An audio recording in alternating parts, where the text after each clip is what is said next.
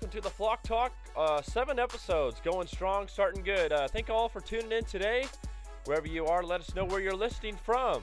Comment on our Facebook page and search the Flock Talk at U of O Flock Talk. We're also on SoundCloud, subscribe there, and on iTunes. Pretty easy to get to. Just search any of our names, Gary Snyder, Rex Gardner, or TIV. And download their apps as well on iTunes and the Google Play Store, wherever you are. Rex and T will join me shortly. Once again, got lots to get into today. Recapping the Oregon loss at UCLA. Another tough loss for the Ducks. They get their record to 4-4. Looking ahead to Utah this Saturday at Autzen Stadium, 2:45 on the Pac-12 Network. World Series going on as well. We had a heck of a game last night. Houston Astros got the win over the Los Angeles Dodgers. And Game 3 coming up Friday. Also, we'll mention the Trailblazers as well. And we bring in the talented folks on the show, Rex Gardner and TIV. Boys, how's it going? Pretty good, Gary. All right, so always jump in to the first thing we always do on the show, and that is the Rex Report. And Rex, take it away. Yeah, so as we know, last week we lost to UCLA 31-14.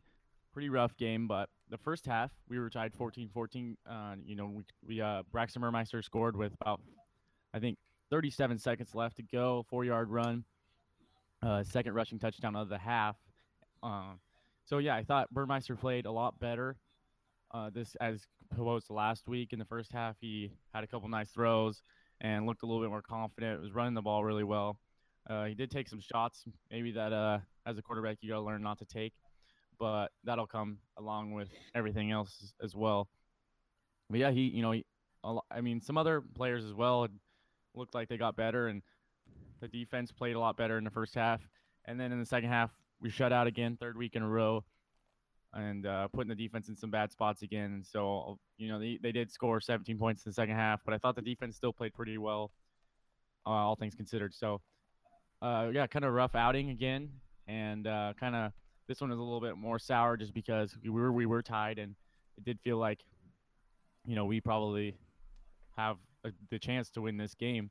And they scored, they had a field goal right out the gate in the second half, and we were still in it. They didn't score until 30 minutes left in the third quarter to go up 10. And it's that kind of same thing T talked about a couple shows ago. It's like that feeling, it was like 10 points is insurmountable. And it was like, I don't think we can score 10 points in a quarter here. So it's just a weird scenario with the offense here still, but let's take it into some stats just to be a little bit more specific. A little bit better box score than last week when we really didn't have anything. Braxton Burmeister 8 for 15, 74 yards. So we did throw it a little bit more. 1 interception, so I liked that he wasn't turning the ball over as much, and even on more throws. So that was good. Royce Freeman, another really big day. 29 carries, 160 yards, averaging 5.5 a carry. Long run of 25 yards. Darian Felix, I thought, was a guy that played pretty well. 7 carries, 30 yards. Most of those were on jet sweeps, where a couple of those were third down conversions. Braxton Burmeister, 16 carries, 27 yards, 2 touchdowns. Receiving numbers, Charles Nelson, leading receiver with 4 catches for 40 yards. And so bringing your yearly statistics, Royce Freeman now has almost 1,000 yards, 957 yards, averaging almost 6 yards a carry on the year, 10 touchdowns. Pretty impressive numbers there. But Kenai Benoit as well, 375 yards on the season with 8 touchdowns. And our receiving stats aren't great just because the last few weeks we haven't thrown the ball much, but Charles Nelson is still your leading wide receiver with 19 catches, 1 touchdown on the year.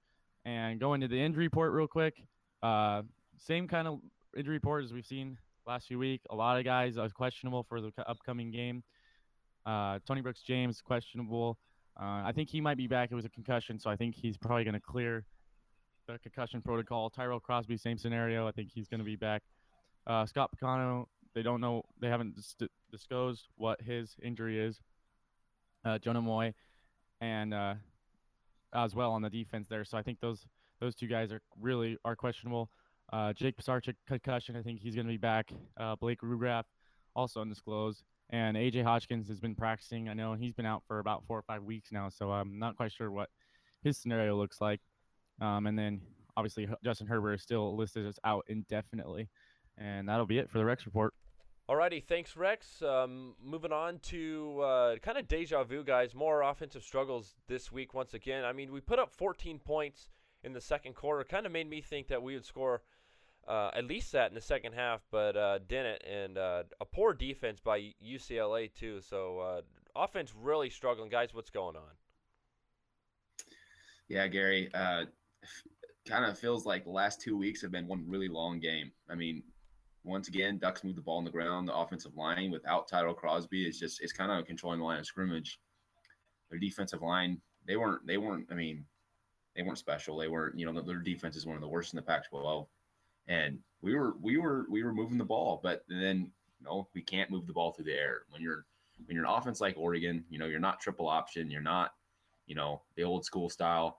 We have to be able to pass the ball and convert third downs, third and shorts, third and mediums. They have to be able to throw it through the air. They were only 5 for 14 on third downs. That's not going to get it. You got to at least get that to 8. I mean, 8 or 9 when you're the Ducks to keep these drives alive. And then the Ducks also lost the turnover battle again, 2-0.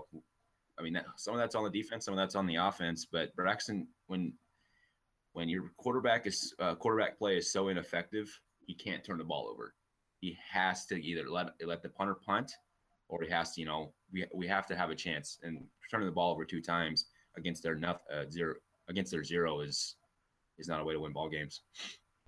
Yeah, T. I think just this week moving forward, something coaches I'm sure are working on probably right now is they just need to find a way to get some sort of not trick play, quote unquote, but just like a play that can get somebody in space, whether it's Freeman, Felix, any of those guys that can make big plays. I think as long as we can find a way to get a couple big plays this weekend, that will help the passing, our lack of passing game, just because we're going to have to get creative. And it's getting just too obvious, running up the middle. And Freeman may get 160 yards, but he's not scoring now anymore. They're keeping him out of the end zone as well. So I think moving forward, they got to find some sort of way until Herbert gets back. Yeah, it kind of feels like there's like 3 plays they're running. It's either the fly sweep, the fake off the fly sweep up the middle, or it's a rollout pass for Braxton. And I mean, when you're that predictable on offense, what do you expect? The defense are going to learn. These guys are Division I athletes. It doesn't matter how bad UCLA's defense is. Yeah. They're going to learn. They're going to beat. I mean, they beat us yesterday. Second half, they made the adjustment, and we couldn't move the ball at all. It was pretty ugly second half. And Royce, I've noticed Royce compared to last year and even his whole career here, this is the best he's ever run as far as getting north and south faster. He's hitting the holes, trusting the holes because the offensive line is so good. And so, I mean, that makes up for a lot of it just because he's so good at just hitting the hole immediately. But even then, it might not be enough. Yeah, when you're running 3 plays, they got 8, 9 in the box. I mean, you can't ask Freeman, Freeman to, yeah. Okay, moving on to the other side of the ball now. Talking defense, always like quoting Jim Levitt's tweets on Twitter. Tweeting after the game, proud of the effort. At all times, our defense played pretty well, and at times we didn't. Although it's very difficult, we can rise up at the end. Also, tweeting during the week, it is so darn important that no matter what the adversity is, our team must get through it together. This is what will be the only way. I like what he says on Twitter. You should go out and follow him if you don't follow him. He's pretty entertaining, and he sure likes Pepsi as well. All right, so guys, what did you see on Saturday defensively? Yeah, I really liked what I saw defensively. UCLA did put a couple drives together, a couple quick ones, but really for the most part, they let up some yards, they let up some points, but what we talked about, we said, hey, if the Ducks score 32 points, 35 points, they're going to win this game, and that's what the defense did. We would have won this game if we had 35 points. I thought Arian Springs played a great game. They couldn't even throw his way because he had a wide receiver that he was guarding or covering. I don't remember which wide receiver it was, but whoever he had him locked down the whole game. And he was the PPR or whatever that's called, highest rated defensive player in the Pac-12 for the week. Henry Mondu was probably the only one on that defensive line that was making any sort of pressure or getting through. So I thought he had a good game. The sophomore linebacker, though, Lamar Winston Jr., this is the first time I've seen him play as much as he did, and he led the team in tackles and playing that outside linebacker position. So I thought he stepped up big time, and it's kind of cool to see going forward. And having him and he progresses the way looking like with Troy Dye, they're going to be pretty stout there in the linebacker position next year. Yeah, I agree, Rex. But the only thing is, I feel the front seven continues to play well. I feel like those guys are, considering what they have, considering what the offense is doing. I think they're still playing well. Levitt, he has his defensive front playing as well as I've seen from Oregon. I mean, it's not like Oregon has these 6'6", 290, 300-pound monsters across the board. I mean, they're just playing. I mean, Justin Hollins is undersized. Yeah. Jalen Jelks is undersized. They got a couple big dudes. Scott, or what's his first name? Jordan Scott. Jordan Scott. Yeah, he's a big boy, but he's still. I mean, he's not nearly the conditioning level as what they'd want him. He's not strong as we always want him either. Yeah. But I think they're just playing really disciplined and fundamental football. Because it's when you're that undersized, you have to play like that, and that's the only reason they keep getting sacks, keep getting pressure on the quarterback, stopping the run. I feel like they're doing a great job against the run. But you would like to see at least one or two turnovers from this defense that helped out that struggling offense. I think that Levitt is just preaching turnovers because, I mean, it helps out so much when they get the ball. The offense gets the ball back in their own territory. Mm-hmm. It pretty much guarantees a field goal with Schneider kicking the ball. So they have to get turnovers, whether a fumble, an interception, anything, turnover on downs. They have got to get turnovers. They didn't get one last week, and UCLA is a turnover-happy offense. I mean, Rosen has 8 picks. They got some fumbles. This team that they could have got a turnover on that team. Give UCLA credit. They did play pretty clean football on offense, but defense got to force some turnovers going forward. Yeah, I agree. That's probably the biggest knock in the last couple weeks here for the Ducks defense. But I thought, as what I was saying about the pass rush earlier, I think you definitely got to give UCLA some credit. As far as basically every game we've had this season, this was the one that we were around the quarterback the least. Rosen had plenty of time a lot because his offensive line did block very well, and they put him in good positions to throw the ball as well. But yeah, we only had 2 sacks, and both by our outside linebackers, by Troy Dye and Lamar Winston. So yeah, like you said, it's our front seven still played good. They tackled well, and they stopped the run. They did well against the run. First half, they did really well against the run. They just got the pressure we'd seen, and watching Rosen, it seemed like his mistakes throughout the year have come when he's had pressure or when he's been touched a little bit, or at least been close to getting touched, and we didn't really get there. So I think that also had something to do with the turnovers, not getting in a turnover as well. Boys, kind of going off topic here, but I just reading online penalties. We talked about that last week. Ducks been struggling with penalties. I know we're one of the higher rated teams of getting penalties. Only 3 penalties on 15 yards last week versus UCLA. Over UCLA 7 with 67 yards. So kind of unheard of the Ducks only getting 3 penalties. Moving on to the film room now. T watched it. Now he's going to talk about it. There's T. Yeah, guys. With all this negativity surrounding Oregon football right now, there's really been one consistent bright spot, since he walked into the program last year as a true freshman.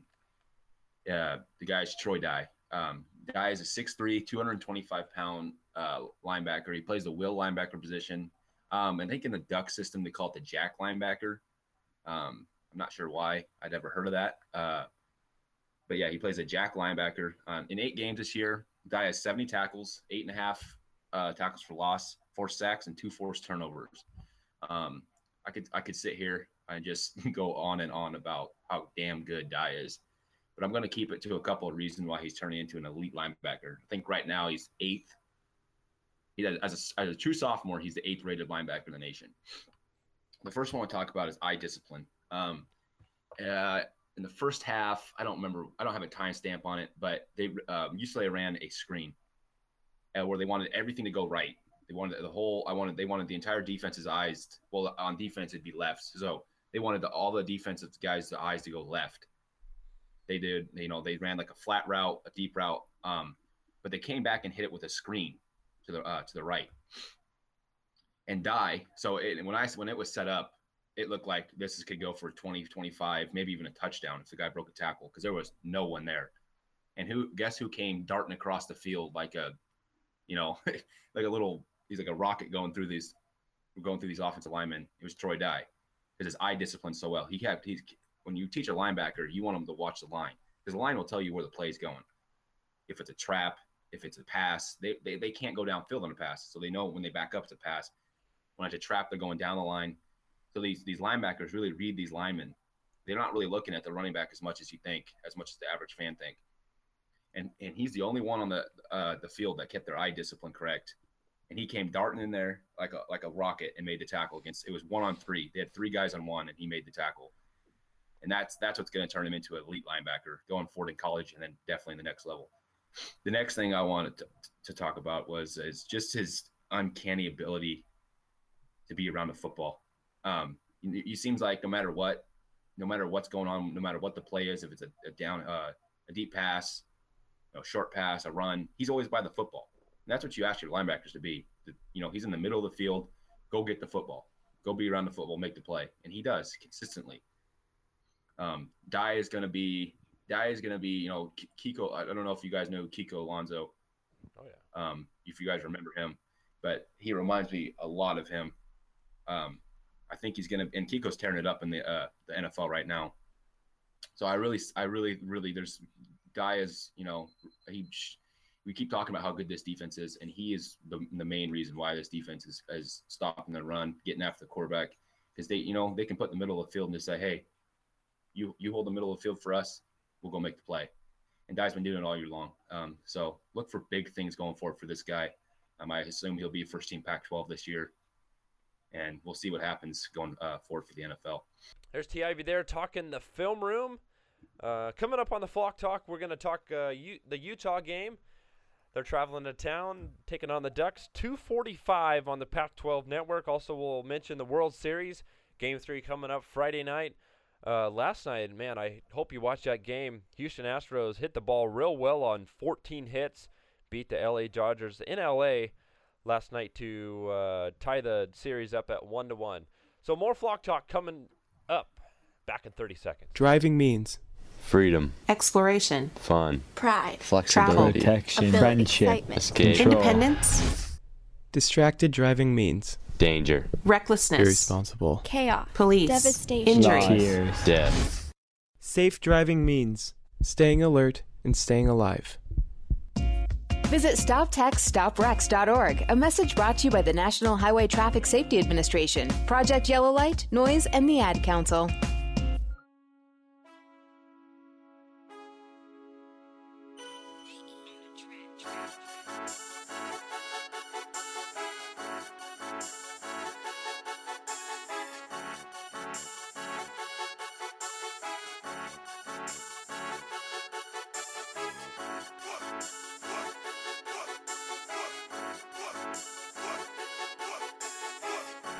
All right, we're back better than ever. We got the question of the day we posted last week. We wanted to hear from you on our Facebook page.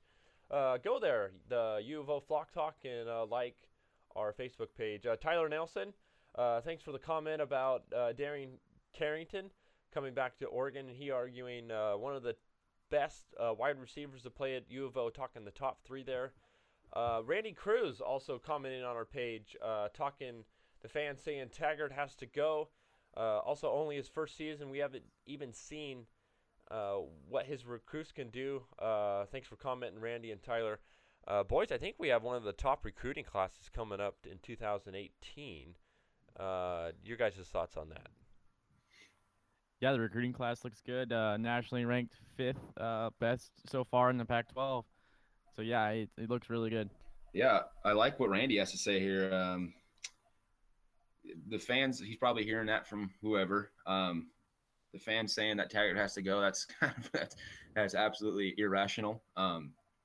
Starting quarterback came down. These are not Herbert's. These are Helfrich's guys. It's not Taggart's fault that they didn't have a second quarterback developed.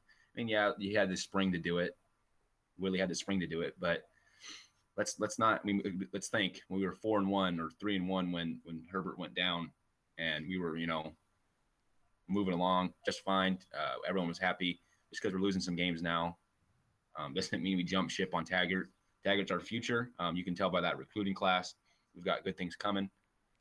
So yeah, I like what Randy has to say here. I agree with him. South Florida did get better every year, and I think we will too. Yeah, and I think another thing to also keep in mind is just because we have a good recruiting class, there's still going to be freshmen next year.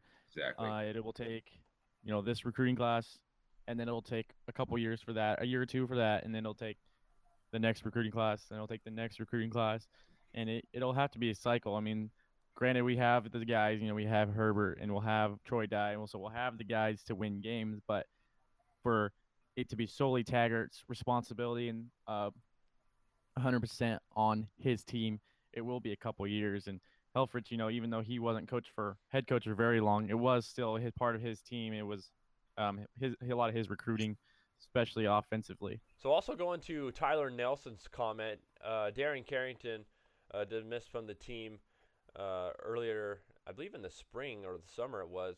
He's at Utah now, coming back to Austin Stadium. We can argue one of the top receivers to play at Oregon. There's a lot of receivers you can argue here, guys. Do you put him in the top 3? Yeah, he's not personally in my top 3. I think talent-wise, yeah, I think he's probably one of the better receivers to ever play for Oregon. He's a very talented kid, catches the ball well, great playmaker. But I got some guys that would be in front of them just because of how they acted, how they respected the program, like Jordan Kent. Yeah, he wasn't the greatest. He only played 1 year, but I loved to watch. I remember when I was little, I loved to watch that guy play.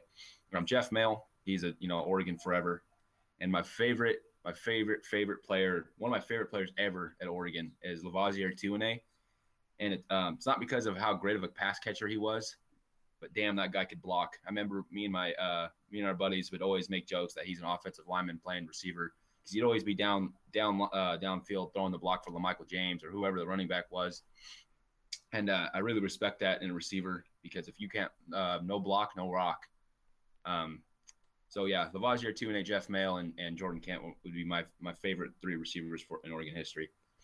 Yeah, I kind of put Darren Carrington in that category with Jason Williams, a guy that has just incredible talent but kind of couldn't get out of their own way. Jason Williams a little different than Carrington. He just, kind of make boneheaded plays, drops, fumble, and then he'd be triple covered and he'd make a one-handed grab going out of bounds. So he's kind of in that category. Yeah, Darren Carrington being suspended for the national championship game puts him definitely knocks him down a few on the list. But I think mine would be, I'll give you Jeff Mail. Then after that, it's just so tough. Pressure. Yeah, pressure. Maybe Sammy Parker. I like Sammy Parker. He was good. He was an athlete like Oregon never had when he got there. And then maybe like DJ Davis. He was another guy kind of like Tuine, just incredible blocker, just a team guy. Wasn't really talented. Wasn't even supposed to be like, I don't know if he walked on, but he wasn't supposed to be like a. DJ Davis was very underrated. He was a really good receiver. He was really solid. I mean, he just caught balls. Yeah. He was a big part of that national championship run we had there in 2010. And do you consider DeAnthony Thomas a receiver? Ooh. No, just because he didn't play really wide receiver for us. Well, he played. I think his last year here, he played a lot of slot, and he was good. He was. Mariota had a. I remember Mariota's very first game. He threw like 3 touchdowns to him. Yeah, I mean, he was a receiver running back. I mean, you could put. I think you put him either one. He played a lot of slot to get ready for the NFL. That is true. A lot of good receivers come in and out of Oregon, so hard to argue the top 3. Okay, moving on to this Saturday. Utah Utes coming to town. Once again, 2:45 on the Pac-12 network. 2 struggling teams. Got to say that. Utah started out great in their season, 4-0. They have 3 straight losses coming at home to Stanford, then they had to travel at number 13 USC, which they almost won that game, only losing by a point, 28-27. Then home versus Arizona State got beat pretty well, 30-10. So we got 2 struggling teams going on to a late afternoon battle at Autzen Stadium. Guys, what do you like in this game? Yeah, Gary. Both teams kind of leaking oil right now. 2 losses in a row for Utah. Losing to USC wasn't that bad, but losing to Arizona State, Arizona State's a much improved team from the beginning of the year, but they should have won that game. Utah is now 4-2. They're gonna look to capitalize on Oregon's lack of offense, because we don't think that Herbert's gonna play this week. I think Taggart said that there's always a chance, but there's no chance this week. Can't take a hit. So Utah's going to come out gunning, but I think Oregon can hang with these guys. Yeah, I agree. I think as far as matchups go, we kind of said last week that maybe this was the UCLA was maybe a must win, and then watching the way Utah played, obviously at home against Arizona State, now it kind of is like, this is kind of a must win now. And being that it is at Autzen, and if the defense could play good with a struggling offense, Utah offense only scoring 10 points last week. Granted, Arizona State's defense is really underrated this year. Yeah. It seems like this got to be the week, even with or without Herbert. Mm-hmm. I did really like that I had saw that Calvin Throckmorton had said that Braxton Burmeister has kind of been speaking up in the locker room and kind of just trying to rally the guys and trying to be a leader, basically. And even I know quarterback, that's kind of your job, but as a freshman in the situation he's in, you gotta like that. And I think they're rallying around the kid, and I think maybe they could put some points up. Maybe we get in the 20s, and if you can win a 21-17 game at home, that's ideal. So I think the defense is going to be all on the defense to keep them under 20, and all on the offense to score over 20. Yeah, I agree, Rex. That'd probably be a good number. I think the biggest question in this game going into it is, will Oregon open up their offense? Like mentioned before, we're kind of running 3 the same plays, a fly sweep, a fake off the fly sweep, and sometimes Burmeister will run, and then we'll do a rollout pass every now and again too. I like the fact that we're rolling Braxton out. It kind of limits to half the field, so he doesn't have to scan the whole field. But at some point, we've got to just go on and trust Braxton to make the throws and let him throw it on first down, let him throw it on second down.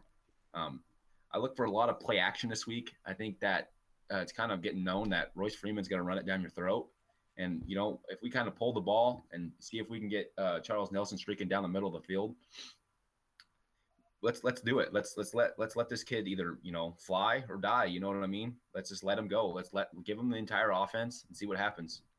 Yeah, the arm that he has isn't the problem. He has a great arm. No, he's got a great arm. Most of the throws, even the throws has been picked or the bad throws, it's been where he's wanted it to go, and it's gone, far enough and deep enough or whatever. But it's just the reads or the stare downs. It's those things, not the arm. Yep. So yeah, like you said, if you can trust him and he can make those reads, maybe he does get a couple picks. But if he makes a couple more big plays than he does picks, then that'll be the difference. So I think you've got to let him open it up. One thing, Rex, why I don't know. I'm not questioning the coaches, because I'm not one guy to question a coach. I just want to know why. I'd like to hear why. I'd like to hear your opinion on this. But why are we running so many wheel routes down the sideline where you have to have a perfect pass? I mean, it seems like every week, the last 2 weeks, we've had guys. That's the only route we're running is kind of down the sideline. We're not really challenging the middle of the field very often. Yeah, and I actually thought about that, because there was that one, and he didn't even look. I mean, he literally grabbed the snap and he stared down. I don't know who was it. And threw it. Who was the receiver? It might have been Charles Nelson. I don't know. It was. He ran like a flat route into a wheel. Yeah, and I think maybe the theory is that, like what he just, because he didn't even look to read it. So I think maybe that's he takes the read out. We're going to throw it no matter what. Try to put it in a position where only your guy can catch it. But The only thing I can think of is if maybe they think the sideline's a little safer than the middle of the field because they got the sideline, put it to the sideline to where the only receiver can get it. But it's not really working because it feels like every interception's kind of on the sideline. And then Charles Nelson almost caught that one ball, and it was a good ball. It was just that's a hard play. You got to have hard throw. That's a hard throw. A guy like Charles Nelson, because Charles isn't very big. So if you had a guy like Darren Carrington, for example, it'd be a little bit easier just because he got a little bit more size. And leaping. Carrington's not very tall, but he's got some pops. Leaping ability. He can create some separation. So yeah, I think maybe it takes Reed out, but I noticed that too. Yeah, maybe I think we'll challenge the middle of the field maybe this week, hopefully. So one short thing here to kind of end the show. Vegas already coming out with the spread and the over/under. I'm going under on this 50. Under 50. You know what? I'm gonna be risky and say over. Okay. I'm gonna go under or right at it. I think I'd put a lot of money on my under on this game. Yeah. All the money that I don't have. Matchup prediction on ESPN. Man, I don't know who's running this ESPN Football Power Index. I don't know if these guys are drunk or what. Has Oregon winning 73.5 over Utah's 26.5? Is Utah that bad? Well, no. It goes off common opponents and strength of schedule at home or away. Oregon only loses to Arizona State by 2. That's one of our only common opponents so far.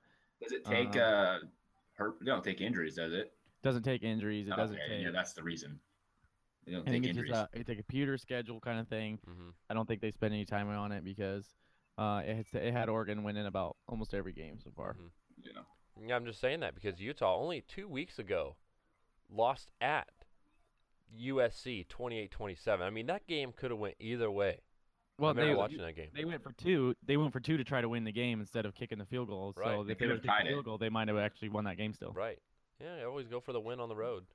Yeah, that was, a lot of people question those kind of calls, but you know what? I kind of like the call. It didn't work out, but, go for the win. What the hell? Yeah, why not? Yeah, why not? Especially if you already got a loss, and you got to make a big win here.